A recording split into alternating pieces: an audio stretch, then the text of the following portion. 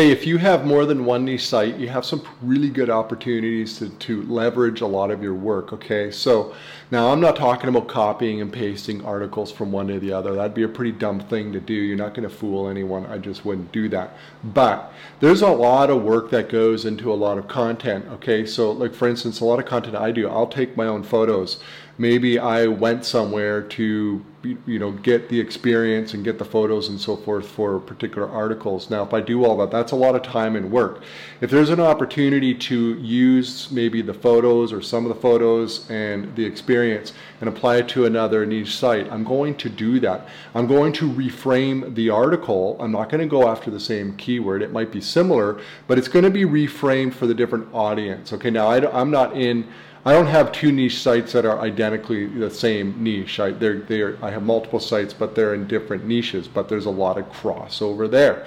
And that's one big reason I like having multiple niche sites, because these opportunities where I can leverage a lot of the work that I do across multiple domains is great. I like that.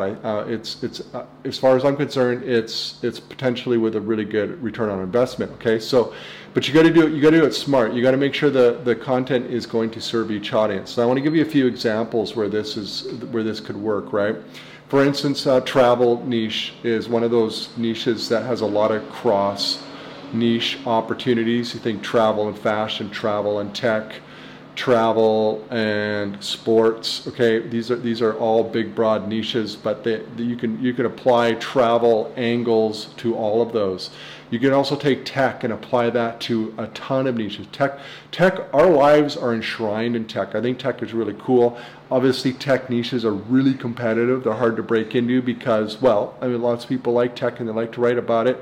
And so we got a lot of competition. There's some huge sites out there, okay? But if you are going to do a tech site, there's a lot of cross-niche opportunities. Think tech and travel, obviously, tech and sports, tech and fitness, tech and whatever, adventuring, camping, outdoor, cycling, lots of tech involved with all of stuff. We use it. It's great. So a lot of cross-niche opportunities that you could write about and take photos and do all that and put it on different sites. Okay, so it's something I'm doing. I have multiple sites and I do this. Now, do I leverage every article I publish for one site and make sure I can put it on another? No, I don't do that. I only do it when the opportunity presents itself and I think it makes sense to do it onto another site, and then I will do it, but I don't do it with everything. Now, again, don't copy and paste.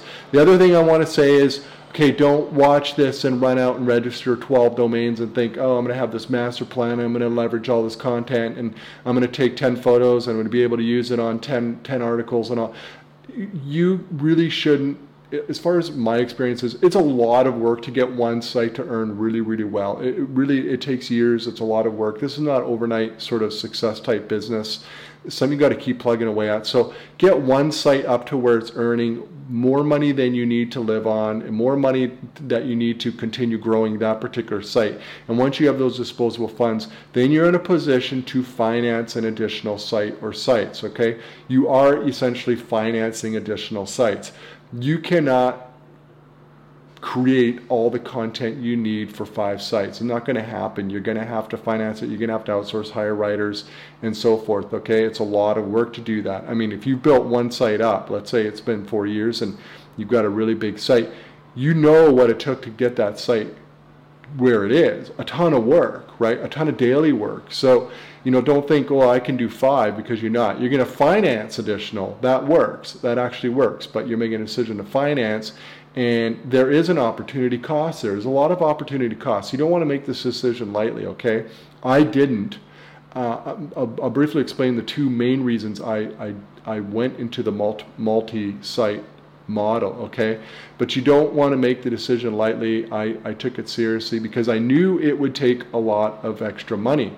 And the opportunity cost would be other investments totally unrelated to this. There's a lot of money I shovel into it every month that could potentially pay off way better investing in some, basic stock fund or something like that, something passive, or maybe real estate or something else. Okay, so major opportunity cost, or the opportunity cost of not plowing all of that back into my one biggest site. There could be a huge opportunity cost there too. So these are weighty decisions. The two main reasons I went the multi-site route, though, is first off, I don't really like having all my eggs in one basket. I have my biggest site is a good site, and it's grown. Typically, it's a nice upward trajectory over the years. It has had its plateaus, it's had its little drops here and there, but overall it's grown, and I think there's a great future for it. But, I don't own the search engines. I don't really control the main traffic sources, which are Google search and Pinterest. I don't control that. They're out of my hands. So there's a risk there. I could try to, make the greatest site and be white hat and do everything right. But at the end of the day, I don't control that. So something could go awry, and then so I'm stuck with nothing, right? That's it. So I like the idea of having multiple niche sites, building them up. Even if none of them even get as big as this, if I could build them up even to a moderate size, at least I have something, right, that I could pivot into and grow if something happens to the biggest site. So that's my biggest reason. The other big reason is I built every site with the intention that one day I'm going to sell them, I suspect. Maybe not, who knows, right? But I suspect eventually I'm going to sell them. There's huge demand for the content sites. I like that. They're almost instantly liquid if you don't ask for too much money. So if you have one site and you sell it, you've sold your business. That's it. You're done. You're out of business. You can start over, of course, but you are done.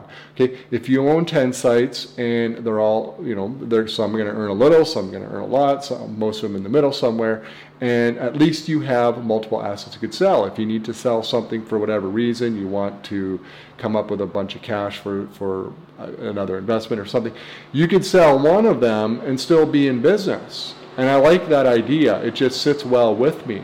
Now, again, I may have made the wrong decision. Time will tell.